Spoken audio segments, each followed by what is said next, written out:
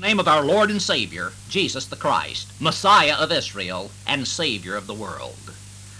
Let me welcome you to today's broadcast of the Independent Faith Ministry of the Bible Stands. I want to thank each of you for tuning into this station to be with us as we bring today's message from God's holy word. Our subject is the science of creation. We're considering the technical aspects of biblical creationism as they compare to the technical aspects of evolutionary uniformitarianism. On the last broadcast, I pointed out some of the objections to the gap theory that so many have accepted as a means of harmonizing the world's secular old earth theories with the Bible's apparent teachings of a relatively young earth. In addition to those objections already covered, weighty as they are, there's perhaps nothing that makes the gap theory more ridiculous than the passage describing God's work of the fourth creation day found in Genesis chapter 1, verses 14 through 19.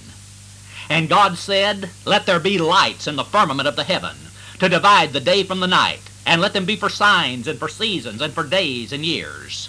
And let them be for lights in the firmament of the heaven, to give light upon the earth." And it was so. And God made two great lights, the greater light to rule the day, and the lesser light to rule the night. He made the stars also. And God set them in the firmament of the heaven to give light upon the earth, and to rule over the day and over the night, and to divide the light from the darkness. And God saw that it was good. And the evening and the morning were the fourth day. And God said, "Let luminaries be in the firmament of the heaven." And it was so. This is most definitely a command of creation. We are specifically told that the two luminaries of the second heaven that are so closely associated with our planet, that is the sun and the moon, came into being and took their relative positions in the heaven on the fourth day. How could this biblical revelation possibly be correlated with any ruin and reconstruction, that is, any gap theory?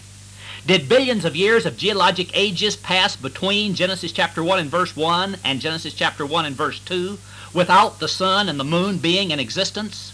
Any self-respecting historical geologist would laugh at any such suggestion. His very assumption upon which he bases his belief in the geologic ages is the present is the key to the past. Can present earthly processes be extrapolated indefinitely back into a past history that proceeded for over 4 billion years before the sun and the moon took their present station in the heavens? Again, the gap theory does not harmonize anything. God's work of the fourth creation day cannot be correlated with the idea of a ruined old earth's reconstruction. Neither the historical geologist nor the Bible-believing Christian can swallow this preposterous idea. The following words are found in Psalm 104 and verse 24.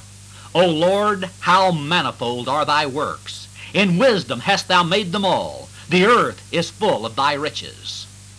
As the inspired psalmist penned these lines, he must have been thinking of God's revelation of the creation of the heaven and the earth and the sea and all that in them is during the 6 days of the creation period.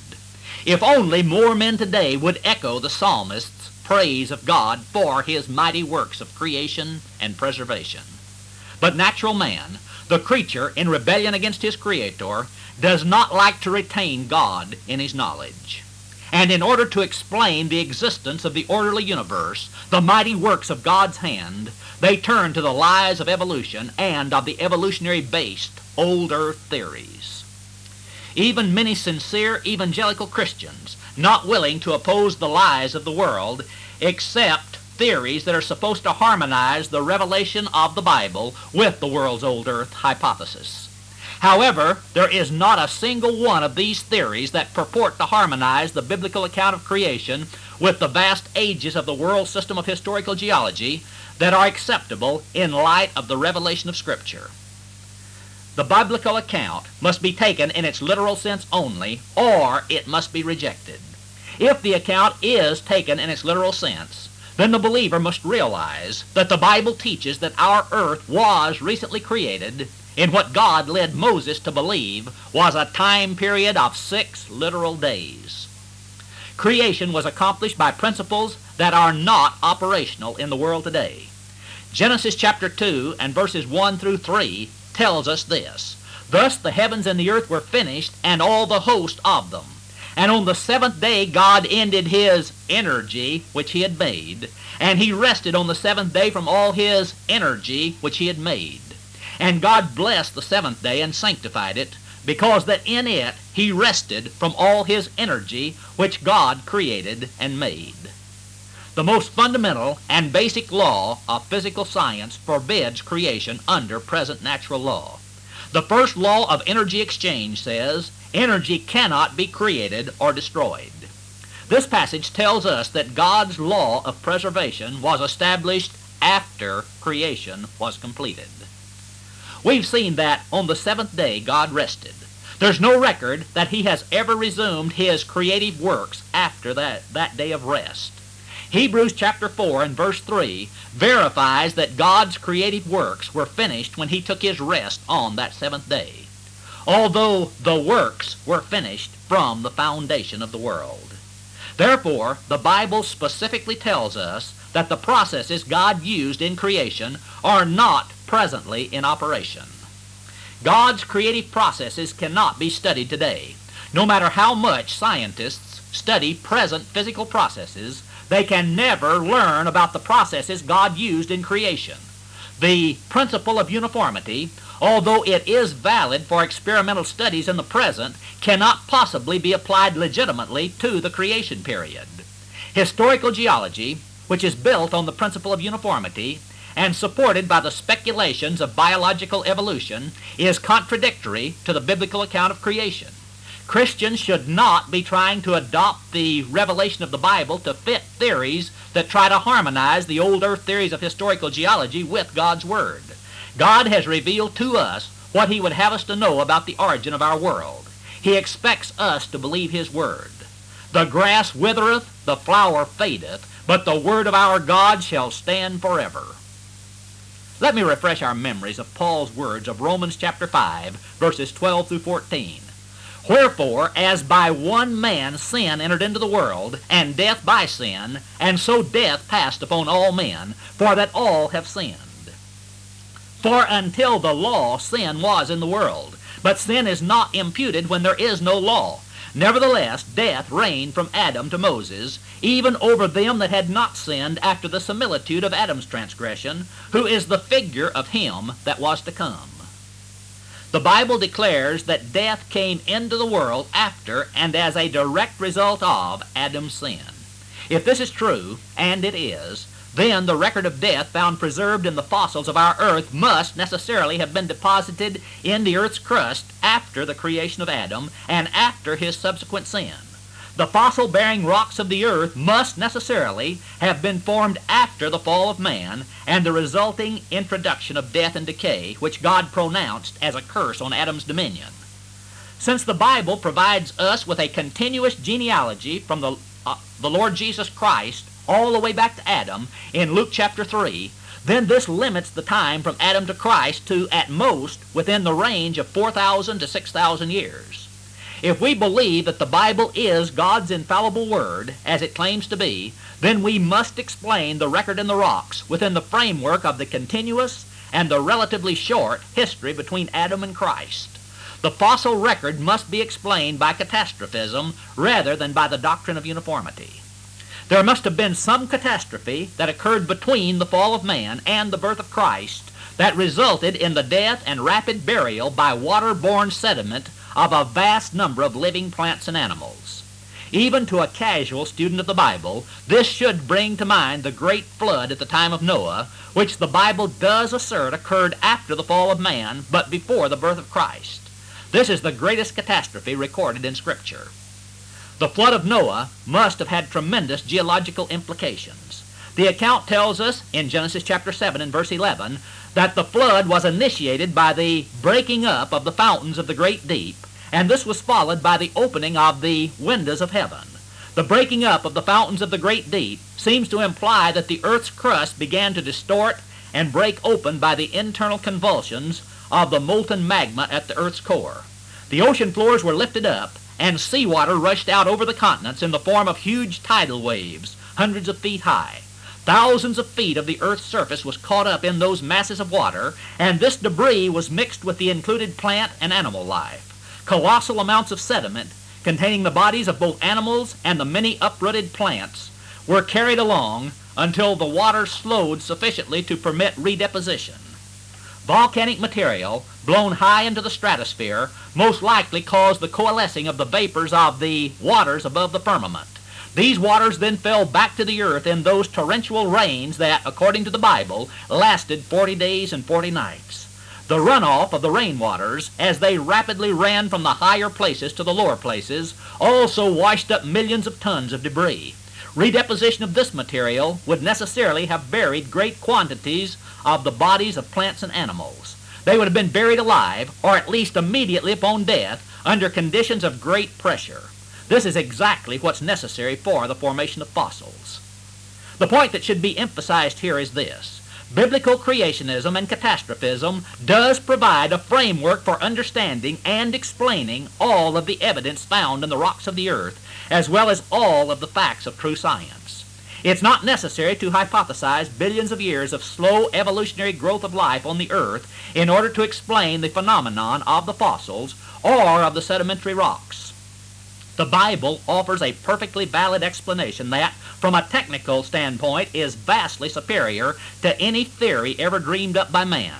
The Bible is the revealed record of the only one who was a continuous observer when these events happened. My time is almost gone. We'll begin to consider the details of the creation account as we continue with our study of the science of creation on the next broadcast.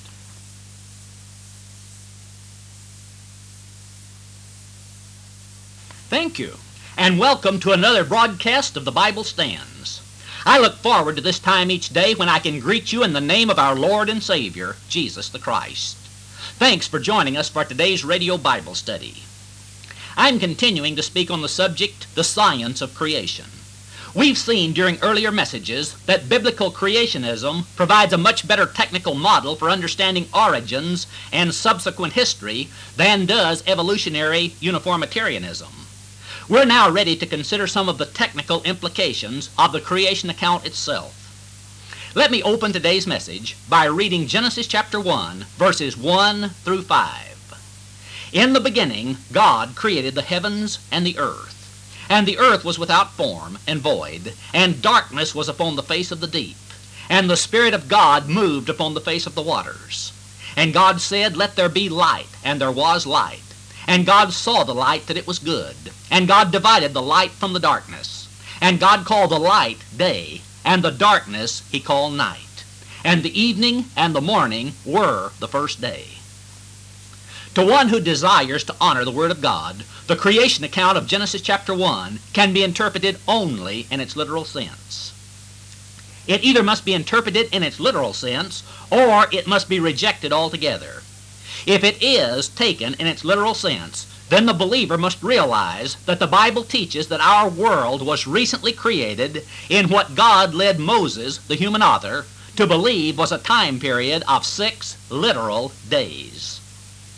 Contrary to the idea that the biblical record stands in conflict with the facts of true science, science today actually confirms the biblical account, and it points to the Genesis revelation as being the only plausible theory that's acceptable in a technical sense.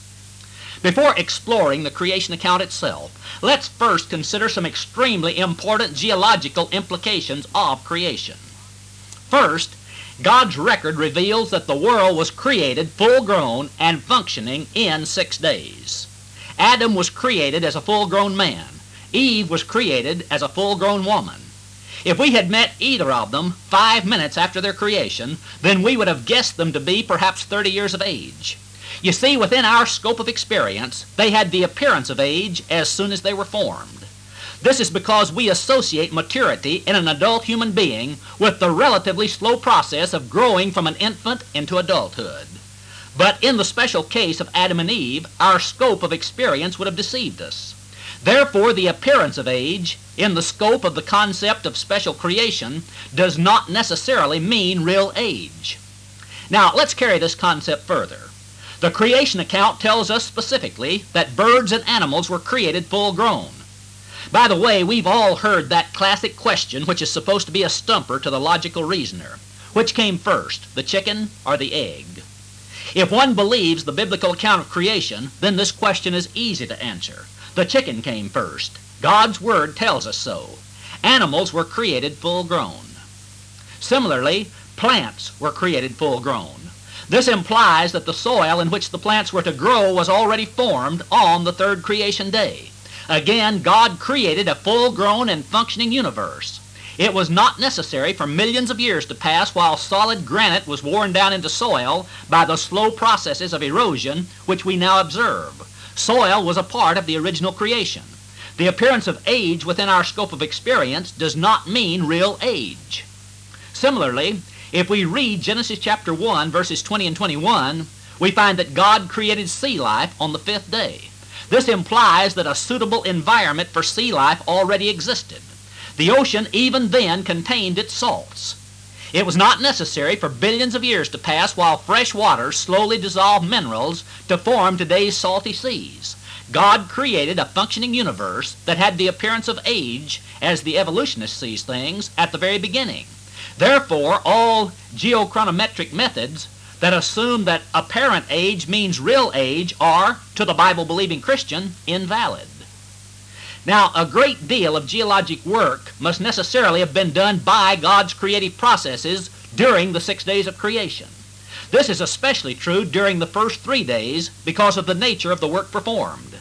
That work certainly would not fit into the pattern erected by the assumption of uniformity, the assumption that says the present is the key to the past. There's also strong implication that the galactic universe was created full-grown in the description of the work of the first and fourth days of creation. Thus, the assumption of evolution of galactic systems, especially when the intent is to estimate the age of the universe, should be totally rejected by Christians. The Bible is the record that gives us God's authoritative revelation of how all things came into being. The first verse of the Bible determines whether one is a believer or an infidel. The first 4 words are, "In the beginning, God." And once one rejects those first 4 words, he can't believe anything else in the Bible. How is it possible to believe a book that begins with error? Here then, we find the starting point of faith. In the beginning, God. The alternative is the doctrine of the evolutionist. He says, in the beginning, matter in some elemental, lifeless form. The choice is between a belief in the eternity of matter, a postulate proven untrue by 20th century physics, or a belief in an omnipotent, omniscient, eternal, beginningless God. We all have to make that choice. In the beginning, God created the heavens and the earth.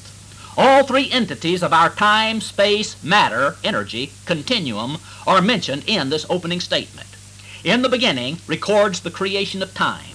God created the heavens, and the earth is a statement of the creation of both space and matter, the first energy present in the universe.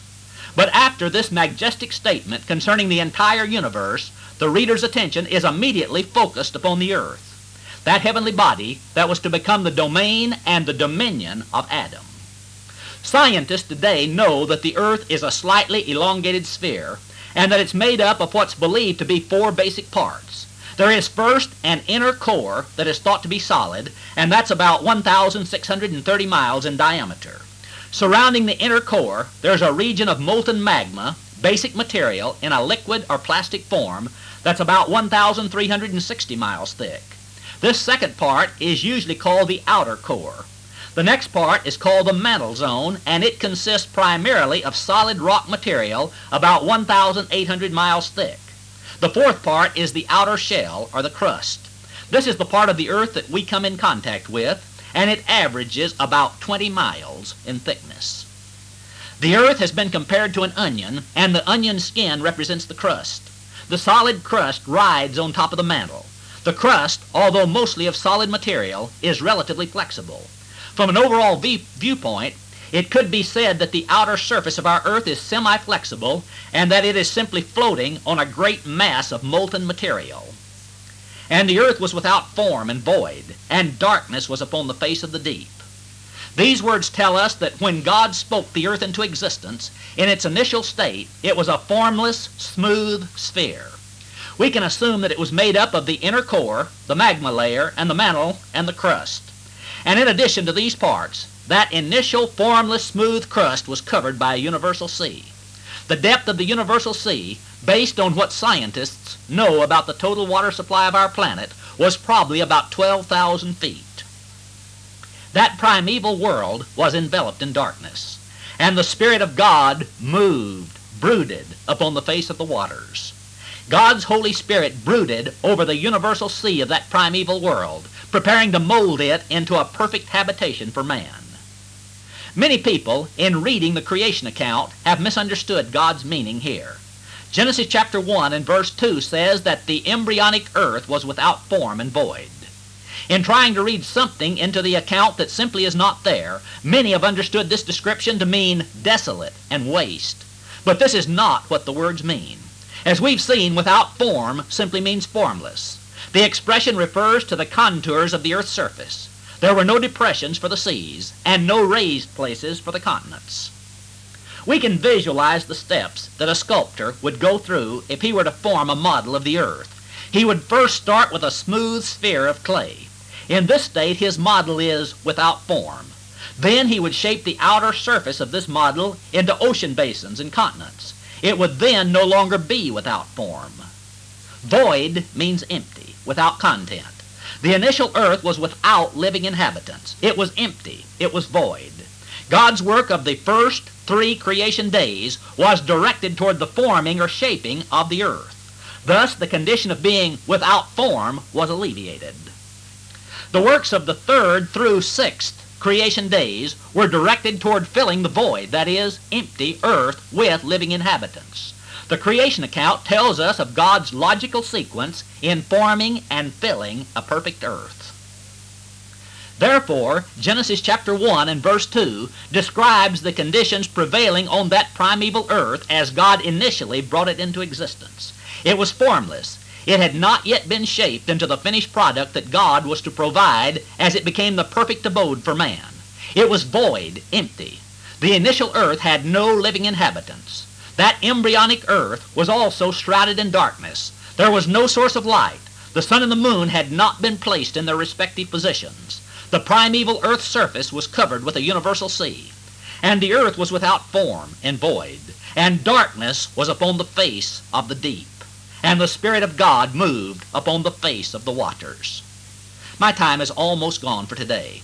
We'll continue our study of the science of creation on the next broadcast exactly where we leave off today.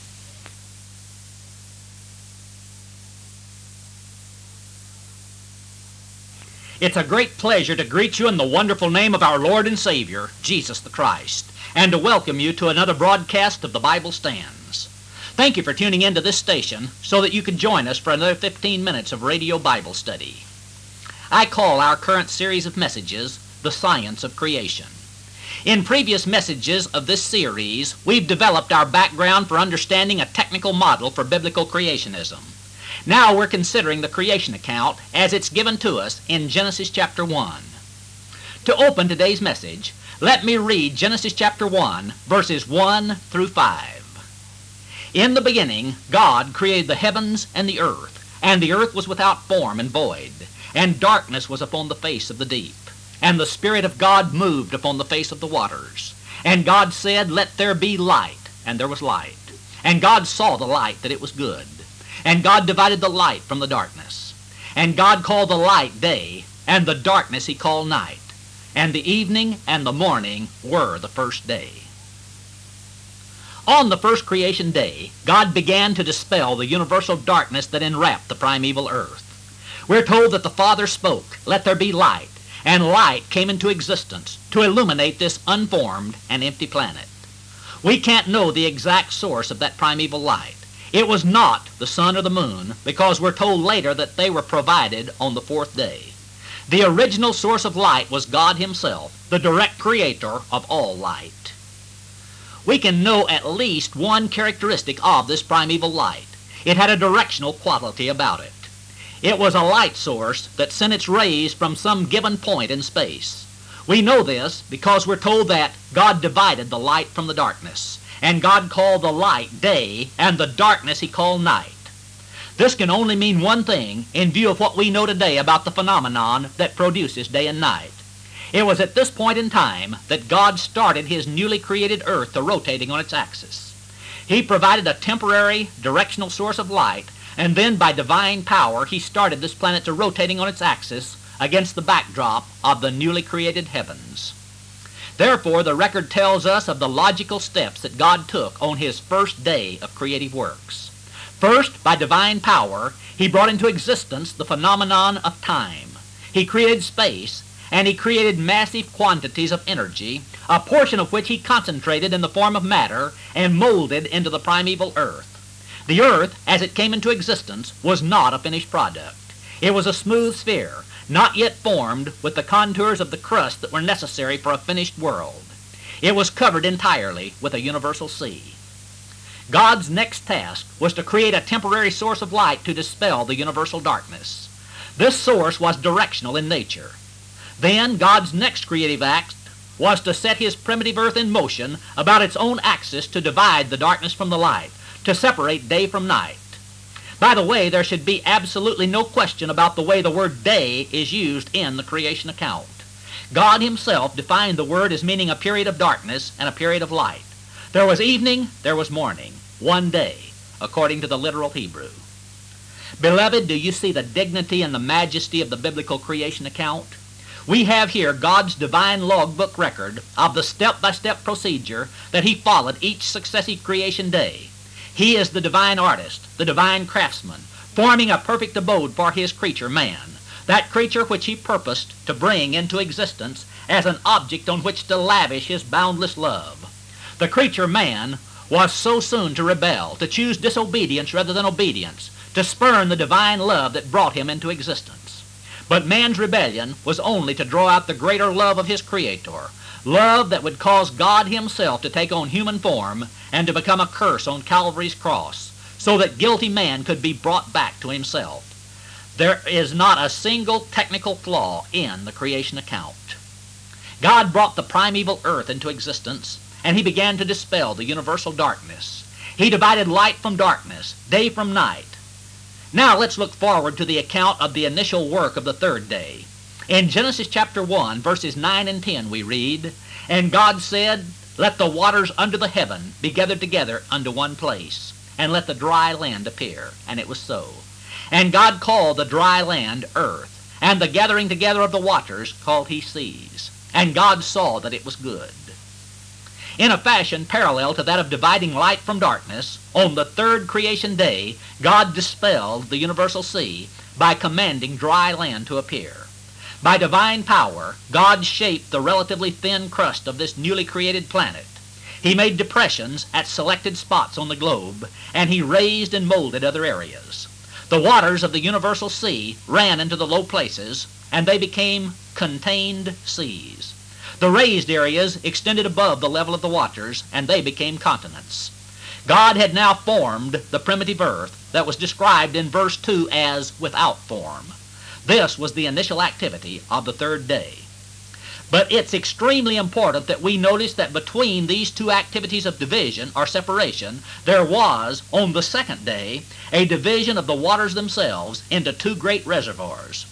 We read in Genesis chapter 1, verses 6 through 8, "And God said, Let there be a firmament in the midst of the waters, and let it divide the waters from the waters.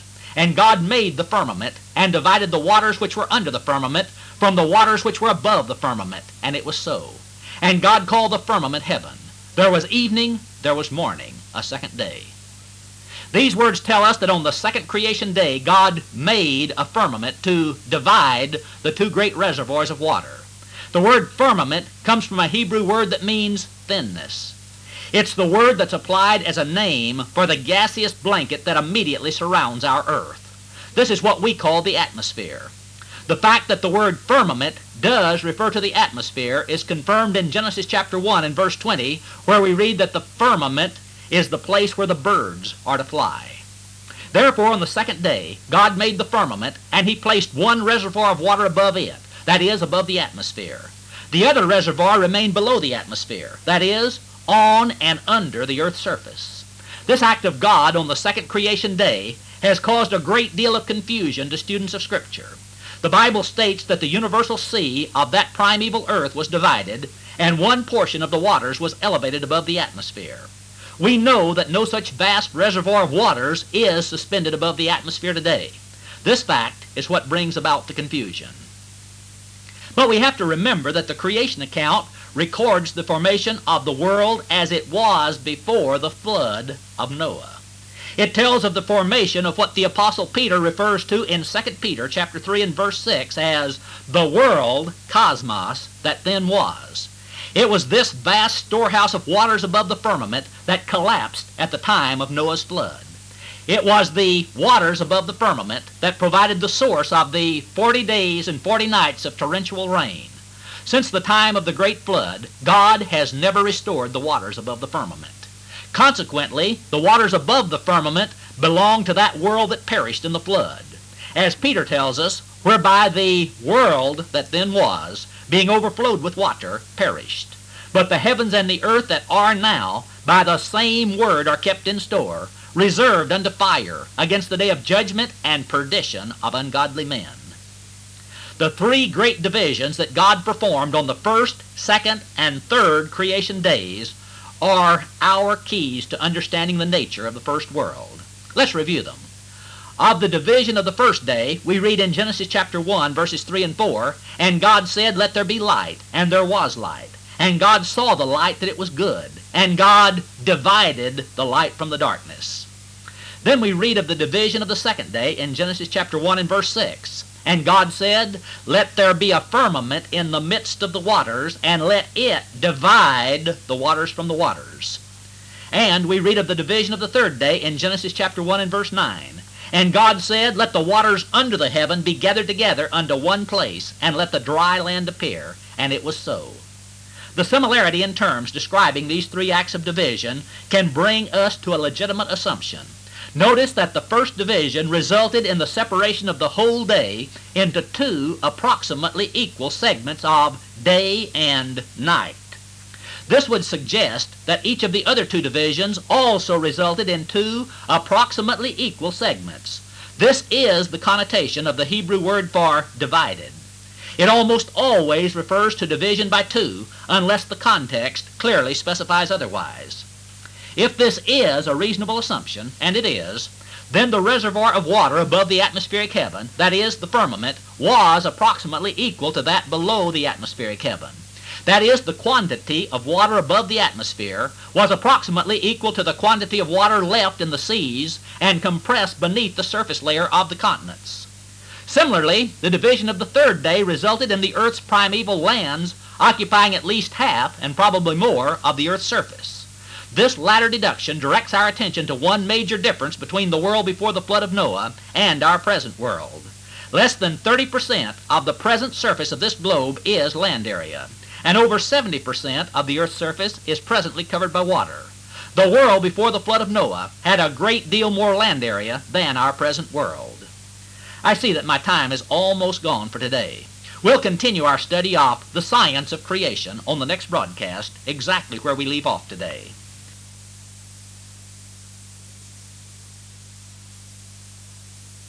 Greetings in the highest name under heaven, the name of our Lord and Savior, Jesus the Christ. Welcome to another broadcast of the Bible Stands. I appreciate your tuning in to this station to be a part of our radio family for this particular message from God's holy word. I call this series of messages the science of creation. We've investigated the basic precepts of both biblical creationism and evolutionary uniformitarianism, and we found that creationism provides the best model for understanding the facts of science. We're now looking at the technical aspects of the creation account itself.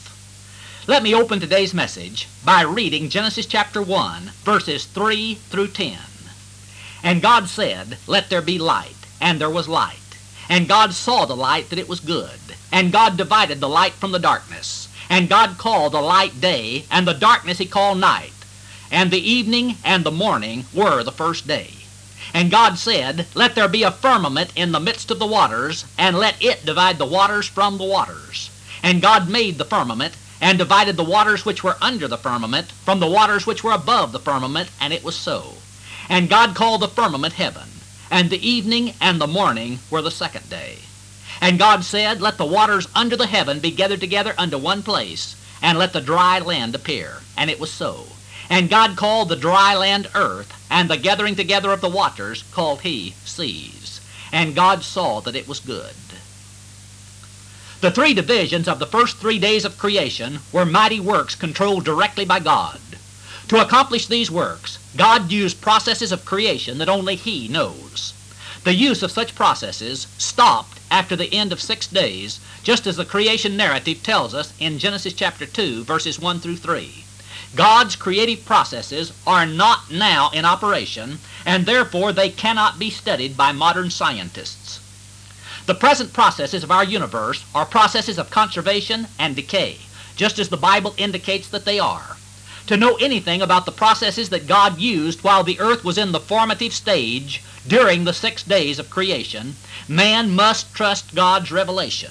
The creation account of the Bible is the only place God has spoken on this subject. Now we come to the questions. How are we to understand the effects of the division of the second day, the division of the waters from the waters? In what state did the waters above the firmament exist, and what was their purpose? Remember, the firmament is the atmospheric heaven. The waters above the firmament were waters that God in some way suspended in near space, immediately beyond the earth's atmosphere. These waters are no longer there today, and they have not been there since the time of the flood of Noah. We cannot observe these waters, but from what we know of the behavior of matter, it's reasonable to assume that this vast quantity of water, 50% of the entire quantity present on the earth today, existed in the form of a vapor. This reservoir of water was designed by God as a great protective canopy for the original perfect earth. According to Genesis chapter 1 and verse 7, these water vapors were elevated and sustained above the firmament by the Word of God. It should not be so difficult for technically minded persons today to visualize our planet with a protective water vapor canopy extending beyond the atmosphere. Venus, our sister planet, presently has a similar canopy. Although that canopy is not made of water vapor, it's probably not entirely different in design from the protective canopy of our early Earth. The waters above the firmament were designed to serve as a great protective canopy for the earth. These waters were elevated and sustained above the firmament by the Word of God. In order for those upper waters to be maintained aloft by the gases of the lower atmosphere, and also for them to be transparent to the light of the sun, moon, and stars, this reservoir of the waters above the firmament must have been in the form of a vast covering or canopy of water vapor. The canopy apparently extended far out into space. It was invisible, and yet it still exerted a profound influence on the climate and living conditions of the earth. First, this water vapor provided a worldwide warm, mild climate. The climate of the entire earth would have known only minor seasonal and latitude differences. Why? Because the water vapor canopy would have made our planet one vast greenhouse. Many of us are familiar with the so-called greenhouse effect. If a volume of space positioned over some relatively dark and solid substance is enclosed with glass, and the glass walls are exposed to the rays of the sun, that volume of space will become warmer than its surroundings. This is what's known as the greenhouse effect, and the familiar florist's greenhouse uses this principle. A properly designed greenhouse, receiving the sun's rays through its glass roof and sides, will remain sufficiently warm throughout to support semi-tropical and tropical plant life, even though the temperature outside the enclosure is relatively low. Why is this? It's because glass is relatively transparent to light energy, and light rays directly from the sun pass into the greenhouse with very little loss. These light rays are absorbed by the relatively dark bottom of the greenhouse, and then the absorbed energy is re-radiated in the form of heat energy, infrared. Glass is not nearly so transparent to infrared, heat radiation, as it is to light radiation. Therefore, most of the heat energy inside the greenhouse is trapped there. The temperature rises and becomes uniform within the confines of the greenhouse. In other words, the greenhouse efficiently converts light energy into heat energy and then holds on to that heat energy. An automobile is an efficient greenhouse when one leaves all the windows rolled up and parks it in the sun. If you've ever done this, you may have noticed that the interior becomes much hotter than the surrounding air. This is due to the greenhouse effect. The water vapor canopy around the original Earth was just like the glass of a greenhouse. Water vapor at low density is quite transparent to light energy, but it's not nearly so transparent to heat energy. The Earth's surface was able to convert received light energy to heat energy, and the vapor canopy trapped a portion of this heat and distributed it uniformly all over the globe. Adam's Earth enjoyed a mild, spring-like warmness from pole to equator, and there were no seasons. By the way, geologists insist that the fossil record reveals that in past history the Earth has enjoyed a mild, semi-tropical to tropical climate at every point on the globe. The theory of uniformity offers no explanation for this. However, as we have seen, the Bible does. The original water vapor canopy turned this planet into a gigantic greenhouse and thus produced a worldwide mild climate that was semi-tropical in nature. That world before the flood of Noah had, at most, only minor seasonal and latitude differences. From pole to equator and equator to pole, year in and year out, the original Earth was bathed in spring-like loveliness. The protective water vapor canopy trapped the sun's heat and distributed it equally all over the globe. That world knew no polar ice caps. It had no great Sahara or Gobi deserts. It was a world that we can picture only vaguely in our imaginations. The greenhouse effect of the water vapor canopy produced equal heating all over the globe. Therefore, that world would have known no great storm systems like those that are so common in our world today. Storms and winds in our world are produced because our Earth's surface is heated unequally.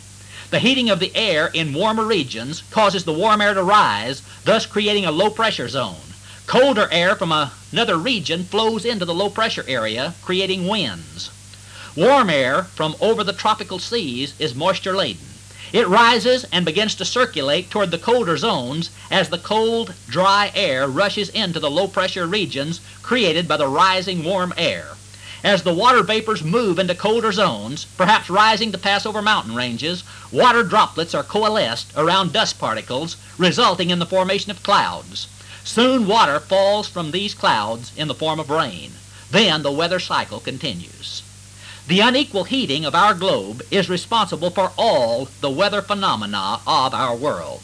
But the first world, the world that was originally created by God, had none of these things. That world had no storms, no clouds, no rain, and by the way, no rainbow. This is exactly what God's Word tells us. In Genesis chapter 2, verses 4 through 6, we read, "These are the generations of the heavens and of the earth when they were created, in the day when the Lord God made the earth and the heavens, and every plant of the field before it was in the earth, and every herb of the field before it grew. For the Lord God had not caused it to rain upon the earth, and there was not a man to till the ground. But there went up a mist from the earth, and watered the whole face of the ground." The first rainfall ever observed upon this earth is that which began to fall on the day described in Genesis chapter 7, verses 11 and 12, when all the fountains of the great deep were broken up, and the windows of heaven were opened. And the rain was upon the earth 40 days and 40 nights. That rainfall came not from the hydrologic cycle phenomena of our world, but from the collapse of the great water vapor canopy in response to God's command when He reversed the division of the second creation day and brought a flood of waters upon the earth to destroy all flesh. The earth was watered by dews and springs, exactly as Genesis chapter 2 and verse 6 and chapter 2 and verse 10 tell us. "And there went up a mist from the earth, and watered the face of the whole ground. And a river went out of Eden to water the garden." This also was a phenomenon brought about by the presence of the water vapor canopy. The humidity of the atmosphere beneath the canopy was quite high. It would have been near saturation at all times. The approximately 2-degree temperature change that could be expected between day and night would nightly cross the dew point, and a heavy morning dew would have been the daily result. The water vapor canopy was also a highly effective radiation shield. The high-energy cosmic rays from the sun that constantly bombard our present earth were blocked by the canopy of water vapors. Many doctors and scientists of our day feel that these harmful radiations from the sun are important contributors to the aging process. Men and beasts would most likely have lived much longer lives under protection of the canopy. The Genesis record assures us that men did live to ages approaching 1,000 years. But God found it necessary to destroy that protective canopy and the beautiful first world with it. The Apostle Peter tells us, and the world that then was, being overflowed with water, perished. My time is almost gone for today. We'll continue our study of the science of creation on the next broadcast, exactly where we leave off today.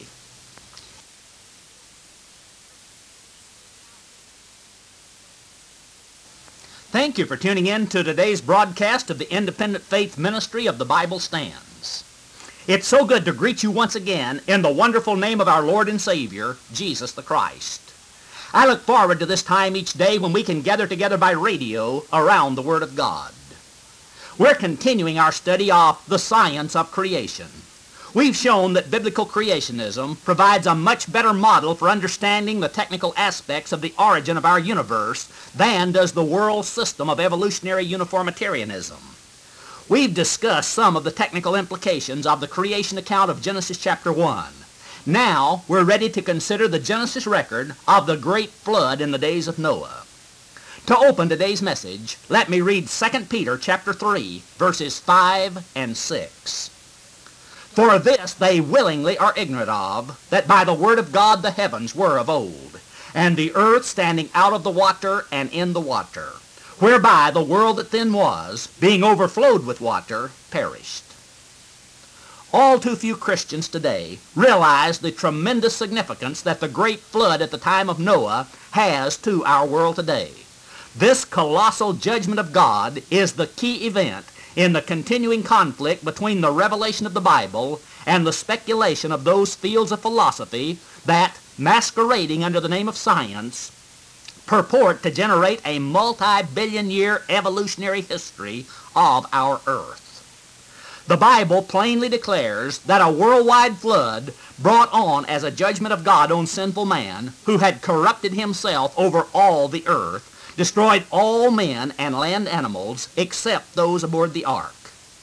The Bible tells us that the flood waters overflowed all the earth's land areas to such an extent that for a number of months all the high mountains that were under the whole heaven were covered, according to Genesis chapter 7 and verse 19. The great flood is not only described in Genesis, but it's referred to in many other books of the Old Testament. The New Testament writers also refer to the great flood, and in every reference they treat it as an historical event. The Lord Jesus Christ himself referred to the flood as a historical event. He used it as a type of his own second coming when, in the Olivet Discourse of Matthew chapter 24, he said, "But as the days of Noah were, so shall also the coming of the Son of Man be. For as in the days that were before the flood, they were eating and drinking, marrying and giving in marriage, until the day that Noah entered into the ark, and knew not until the flood came, and took them all away. So shall also the coming of the Son of Man be."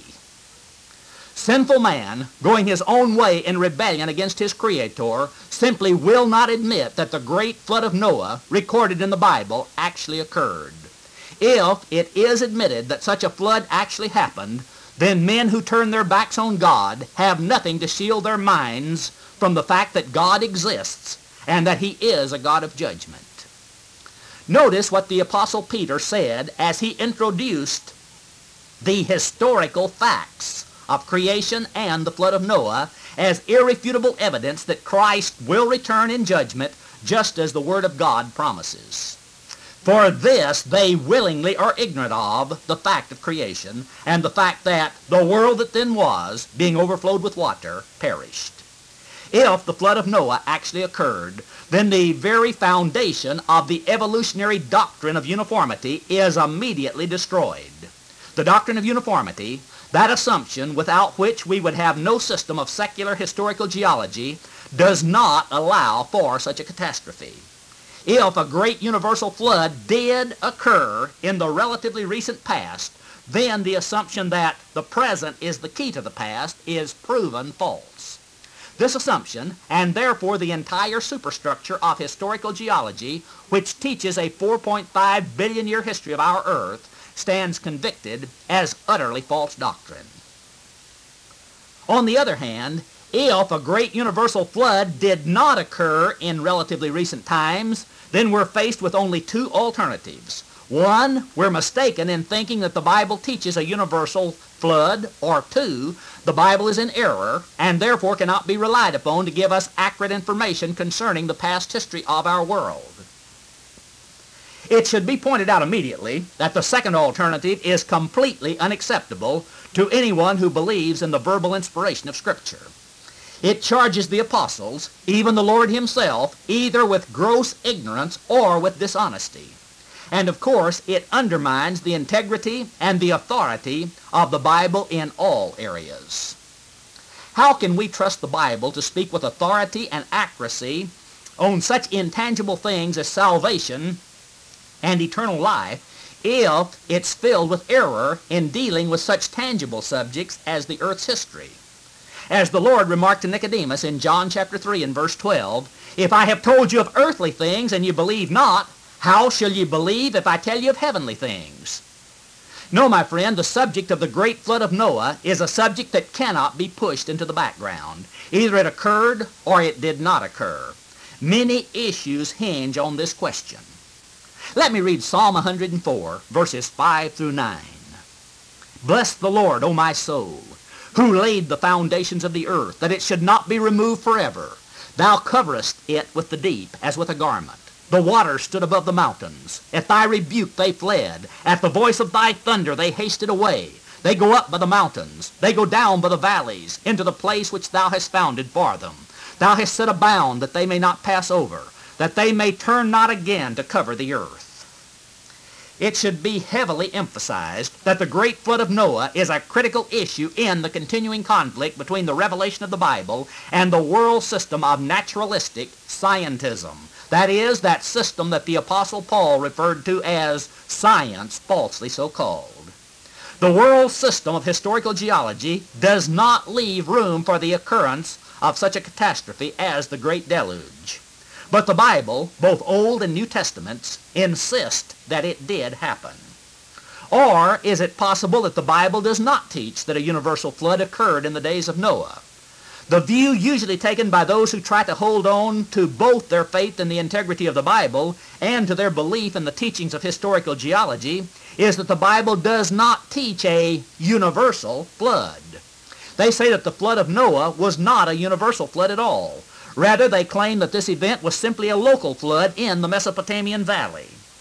According to this belief, all the population of the world at that time was so small that man had not yet spread beyond the confines of the Mesopotamian valley.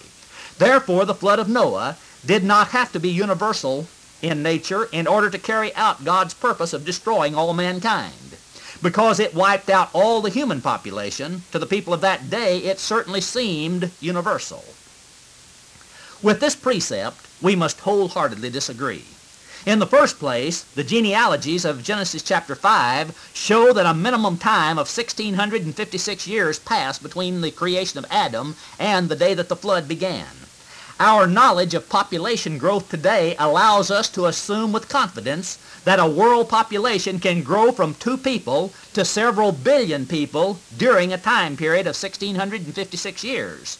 The most conservative estimates lead to a population of several hundred million at the time of the flood. This is a figure that tells us that the population of the world would necessarily have spread well beyond the bounds of the Mesopotamian valley. Let's go first to the New Testament and look at the testimony of the Apostle Peter. In 2 Peter chapter 3, verses 3 through 7, we find these words, "Knowing this first, that there shall come in the last days scoffers, walking after their own lusts, and saying, Where is the promise of his coming? For since the fathers fell asleep, all things continue as they were from the beginning of the creation. For this they willingly are ignorant of, that by the word of God the heavens were of old, and the earth standing out of the water and in the water, whereby the world that then was, being overflowed with water, perished.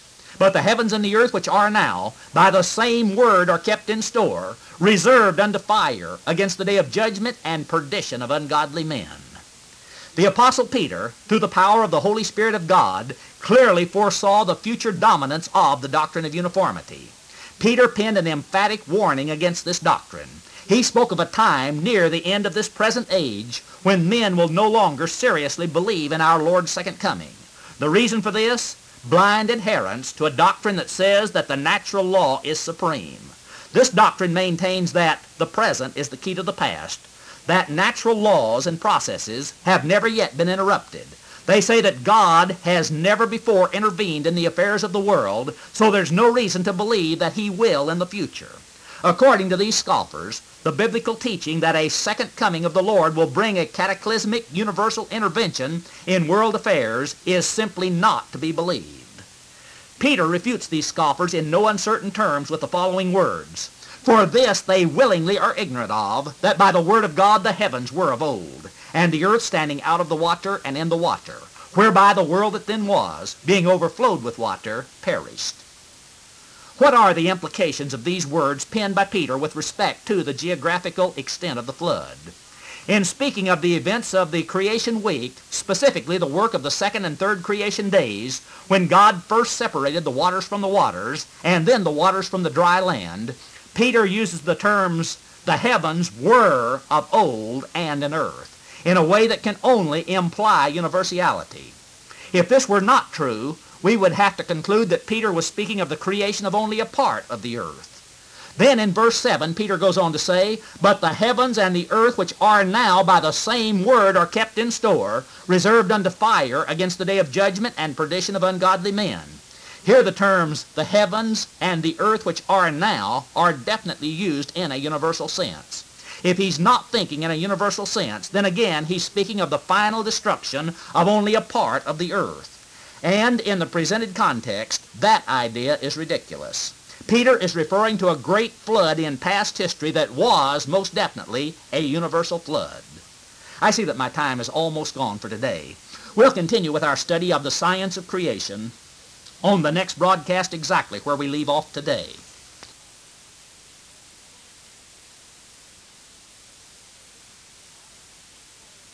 Greetings in the highest name under heaven, the name of our Lord and Savior, Jesus the Christ. Welcome to today's broadcast of the Independent Faith Ministry of the Bible Stands. Thank you for tuning into this station for another 15 minutes around the Word of God. We're nearing the end of our rather extended study that I've entitled The Science of Creation. We're now considering the technical implications of the great flood that God sent upon the world in the days of Noah. We found that the Apostle Peter makes a direct reference to this historical event when he prophesies of the Lord's second coming at the end of this age. Let me again read 2 Peter chapter 3, verses 3 through 7. "Knowing this first, that there shall come in the last days scoffers, walking after their own lusts, and saying, Where is the promise of his coming? For since the fathers fell asleep, all things continue as they were from the beginning of the creation. For this they willingly are ignorant of, that by the word of God the heavens were of old, and the earth standing out of the water and in the water, whereby the world that then was, being overflowed with water, perished. But the heavens and the earth which are now, by the same word are kept in store, reserved unto fire against the day of judgment and perdition of ungodly men." In this passage, Peter points out two historical events that are not explainable by the doctrine of uniformity, that doctrine that the scoffers point to as their reason for not believing in the Lord's second coming. The first of these events is creation. There were heavens from of old, and an earth by the word of God. The second historical event was the flood at the time of Noah. The world that then was, being overflowed with water, perished. Notice, it's the flood of Noah that Peter uses to illustrate the final destruction of the world by fire. The historical event that Peter cites as having brought about the destruction of the world that then was, and the great change that led to the heavens and the earth which are now, was the flood. According to Peter, this event brought about a significant change, not only of the earth, but also of the atmospheric heaven. Peter definitely asserts this. He appeals to it as the final word of correction and rebuke to the last day scoffers. Peter says that it is a historical fact that in the past time God did demonstrate both his power to intercede in the affairs of this world and his willingness to do so by supernaturally bringing a catastrophic judgment on our planet. Peter places the flood of Noah on an absolute par with the prophesied final day of judgment in which God will finally destroy the present earth by fire. In view of this New Testament passage, it's impossible to conceive of the flood of Noah as anything other than a universal inundation of the entire earth. The New Testament, through the testimony of the Apostle Peter, provides irrefutable evidence that the flood of Noah was a universal flood. The record of the flood itself, recorded by the human hand of Moses in Genesis chapters 6 through 9, also provides irrefutable evidence that the flood was indeed universal and that the entire surface of this globe was covered by a universal sea for a period of approximately 1 year. Let's look at some of the details of the flood account. In 2 Peter chapter 3 and verse 6 we read, "Whereby the world that then was, being overflowed with water, perished." In an earlier message of this study, we considered some of the details of God's work of the second creation day. On that day, we're told that God divided the waters from the waters. He made the firmament, that is, the atmospheric heaven, and He placed a great reservoir of waters above the firmament. This act of God resulted in the great water vapor canopy of the first world. That vapor canopy provided for the marvelous climate, the abundant plant and animal life, and the longevity of the human and animal populations of the first world. That original world continued in a near perfect state even after Adam's sin for at least 1,656 years. But with Adam's transgression, sin had entered that world, and death by sin. That 1,656 years was a long, sad history of the deterioration of human morals and of man's rebellion against God. Finally, God saw that the wickedness of man was great in the earth, and that every imagination of the thoughts of his heart was only evil continually. God determined to bring a flood of waters upon the earth, to destroy all flesh wherein is the breath of life from under the heaven, and everything that is in the earth shall die. To accomplish the cleansing and purification that the first earth needed so badly, and to accomplish renovation of the earth itself, God selected the very substance that He had used originally to form the newly created earth. It was the very substance by which life in the earth was and still is sustained. That chosen substance of judgment was water, whereby the world of the pre-flood Adamic race was overflowed and perished. In the 600th year of Noah's life, in the second month, on the 17th day of the month, the same day were all the foundations of the great deep broken up, and the windows of heaven were opened. First, the narrative tells us that the fountains of the great deep were broken up. The great deep included both of the divisions of the reservoir of water under the firmament, that is, the waters in the seas, and the waters under pressure beneath the crust of the continents. These waters rushed out of their appointed positions as all the fountains of the great deep were broken up. The breaking up of the fountains of the great deep refers to the distortion, upheaval, and cracking open of the earth. Such action was initiated by the supernatural power of God. The magma of the earth's core began to distort, raising the floors of that first world's seas. The earth's crust began to rupture, and through the fissures thus formed, subterranean magmas erupted. This distortion of the earth's crust was accompanied by great earthquakes. The raising of the ocean floors and the earthquake activity resulted in great tidal waves pouring out over the continents. Destruction beyond our power of imagination was brought about upon the crust of that pre-flood earth. But that was only half of the source of trouble, and the windows of heaven were opened. The great canopy of waters above the atmosphere began to condense and to plunge to the earth as torrents of rainfall. And this great rainfall continued all over the globe at fullest intensity for 40 days and 40 nights. And the rain was upon the earth 40 days and 40 nights, according to Genesis chapter 7 and verse 12. The great flood of Noah was no tranquil affair. Destruction upon destruction was brought about, whereby the world that then was, being overflowed with water, perished. We can see divine guidance in the order in which the two sources of the flood are mentioned. The breaking up of the Terhom Rabbah, the great deep, came first. Again, this refers to a gigantic disturbance of the Earth's crust, which caused the ocean floors to rise and the continents to sink. The distortion of the Earth's crust produced violent earthquake activity. Fissures opened and molten magma from the Earth's core was violently cast out on the Earth's surface into the atmosphere. This volcanic activity threw debris high into the stratosphere, and therefore into the lower layers of the water vapor canopy. The particles of dust that reached the water vapor canopy provided the nuclei necessary for the coalescing of water droplets. The vapors in the canopy began to form droplets, and the droplets descended into the lower atmosphere and collected into clouds. These rapidly growing clouds began to pour down torrents of rainfall upon the earth below, and the windows of heaven were opened, and the rain was upon the earth 40 days and 40 nights. Great masses of water from both the fountains of the great deep and the windows of heaven were soon in dynamic motion on the earth's crust, scouring up rock and debris for thousands of feet beneath the original surface. As the ocean floors were lifted up and the continents began to sink, the waters of the first world seas spilled out over the land areas in great tidal waves.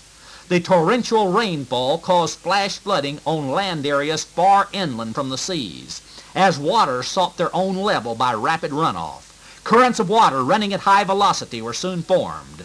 These rapidly moving waters scoured up millions of tons of dirt, rocks, plants, and animals.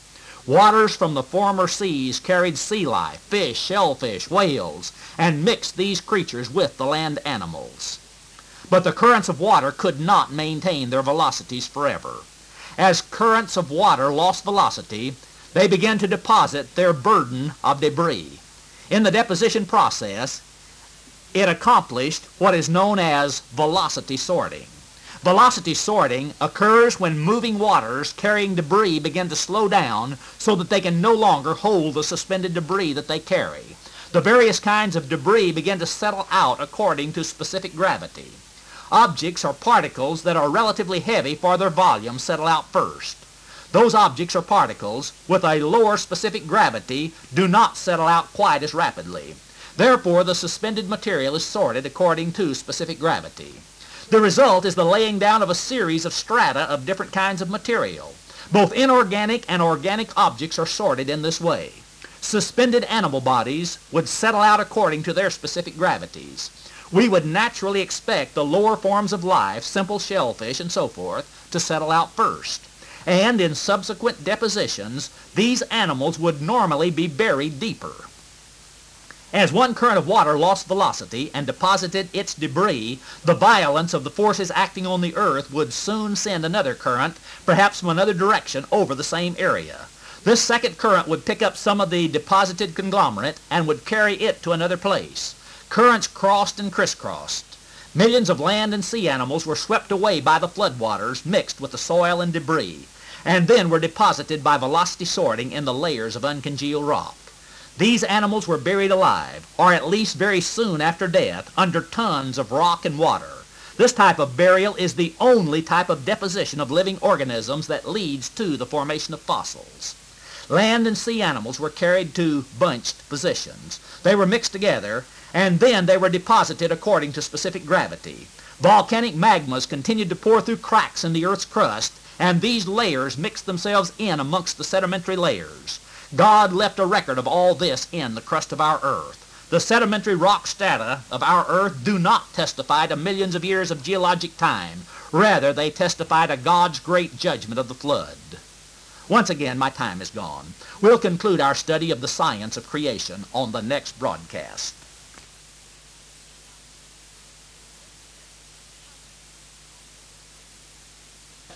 It's so good to greet you once again in the wonderful name of our Lord and Savior, Jesus the Christ. Let me welcome you to another broadcast of the Bible Stands. Thank you for joining our radio family today for another message from God's Holy Word.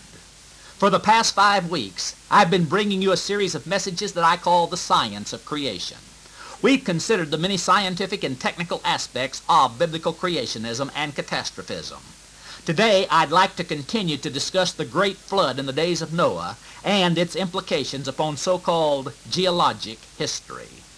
Let me open this final message of the series by reading Genesis chapter 7, verses 17 and 18. And the flood was 40 days upon the earth, and the waters increased, and bare up the ark, and it was lifted up above the earth. And the waters prevailed, and were increased greatly upon the earth, and the ark went upon the face of the waters. Let's review. When God initiated the great flood in the days of Noah, he first caused the crust of the earth to shift so that the ocean floors were lifted up. The waters in the seas of the first world spilled out over the continents. This distortion of the earth's crust caused great ruptures, from which poured the underground waters and through which poured the molten magma from the earth's core. The unprecedented volcanic activity blew dust and debris into the atmosphere, disturbing the great water vapor canopy formed by the waters above the firmament. This canopy then collapsed and fell in the torrents of rain that lasted 40 days and 40 nights.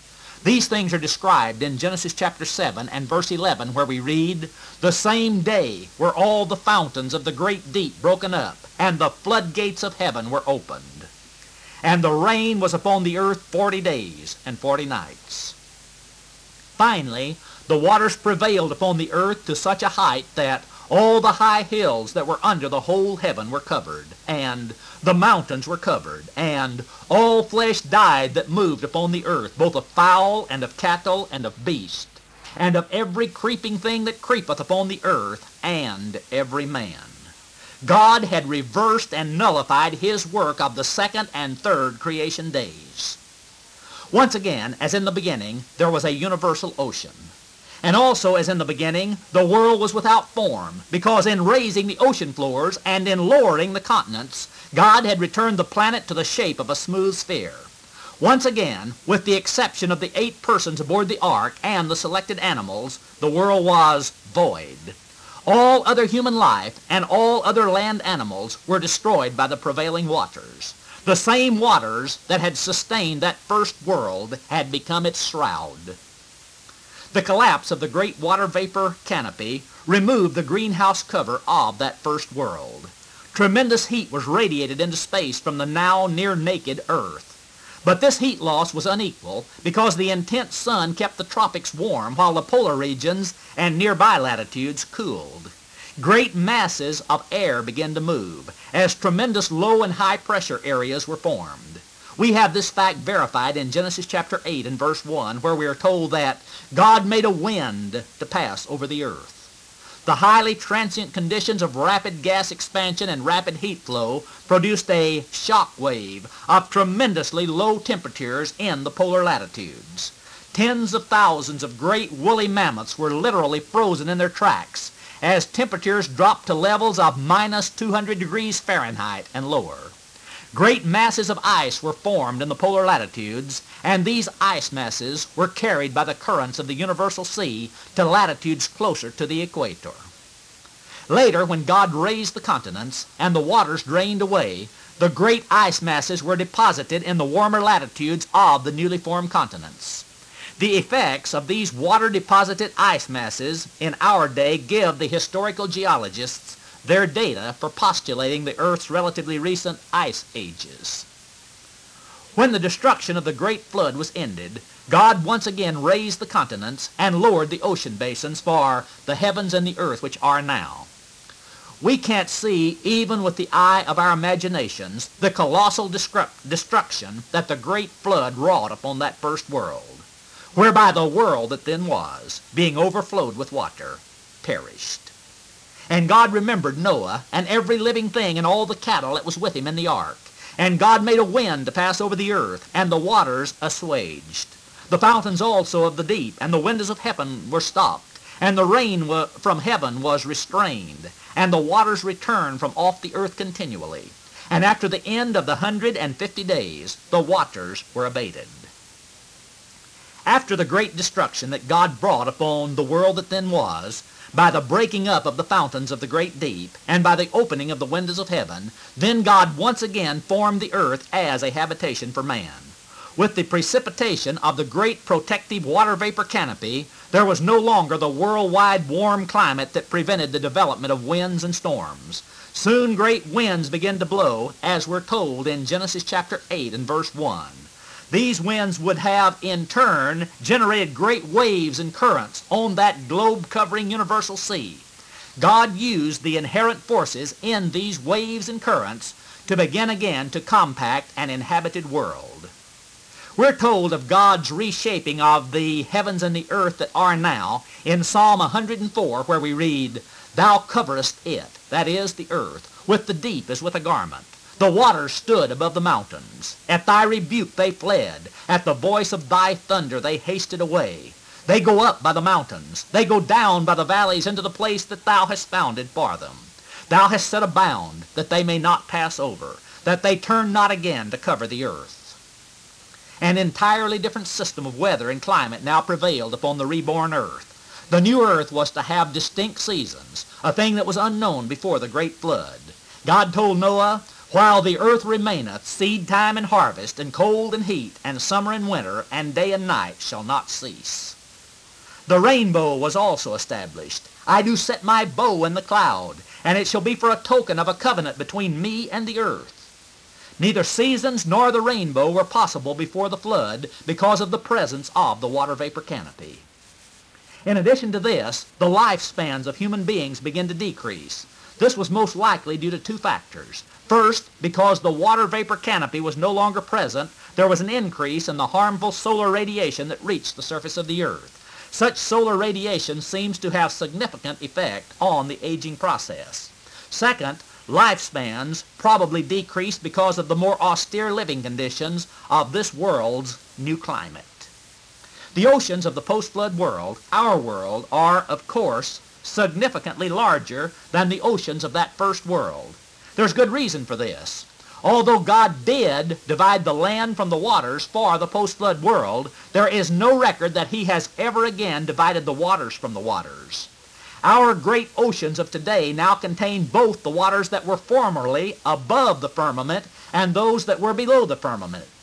But the infinite wisdom of God is apparent even in this, because these great seas of our world are essential for the operation of this world's hydrologic cycle. The total waters now present in this world's atmosphere are, of course, significantly less than those present in the pre-flood canopy. If all of the waters in the present atmosphere were to fall upon the earth, they would cover the present land surface to a depth of only about 2 inches. This, of course, bears witness to God's thrice-repeated promise that He would never bring another universal flood on this earth. Let's look just for a moment at the implications of the flood. If a worldwide flood occurred in the relatively recent past, then it is absolutely ridiculous to ignore this event when speculating on geologic history. Volcanic effects from the breaking up of the fountains of the great deep were rampant.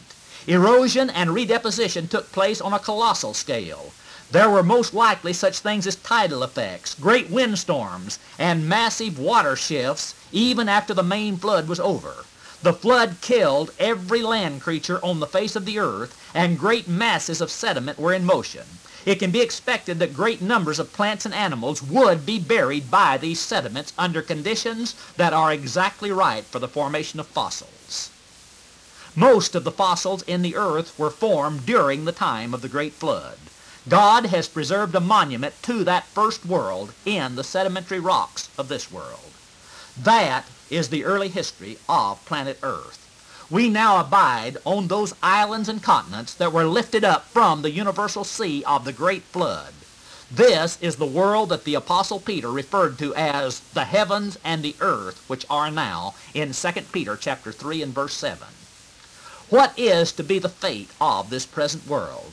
Peter continues on to give the answer to that question. This present world is held in reserve for a soon coming judgment by fire. There will be no waters of a flood this second time. Rather, this earth is to undergo nuclear disintegration when it has served its purpose. Just listen to Peter's parting words on this subject. But the heavens and the earth which are now, by the same word are kept in store, reserved unto fire against the day of judgment and perdition of ungodly men. My time is gone. I've been greatly blessed in bringing you this series of messages on the science of creation. I'll return on the next broadcast with another series of messages from God's holy word. The Bible stands and it will forever when the world has passed away. By inspiration You've been listening to The Bible Stands, an independent faith ministry conducted as a worldwide radio missionary outreach by Bible expositor Wayne Carver. This program is dedicated to the upholding of the doctrines of the full verbal inspiration, the total inerrancy, and the absolute authority of the Holy Bible. The messages presented each day are available on cassette tape to those who support this ministry with their tax-deductible gifts and offerings. The Bible Stands is totally dependent upon the contributions of our radio listeners for its continuance on your station. You are invited to send your gifts and offerings, your request for cassette tapes, and your Bible questions to Wayne Carver in care of the Bible Stands radio broadcast. The Bible Stands is a faith ministry totally dependent upon the financial support of God's people for its continuing outreach. The program is sponsored by the Bible Stands radio broadcast, 6510 Spring Rose, San Antonio, Texas, 78249.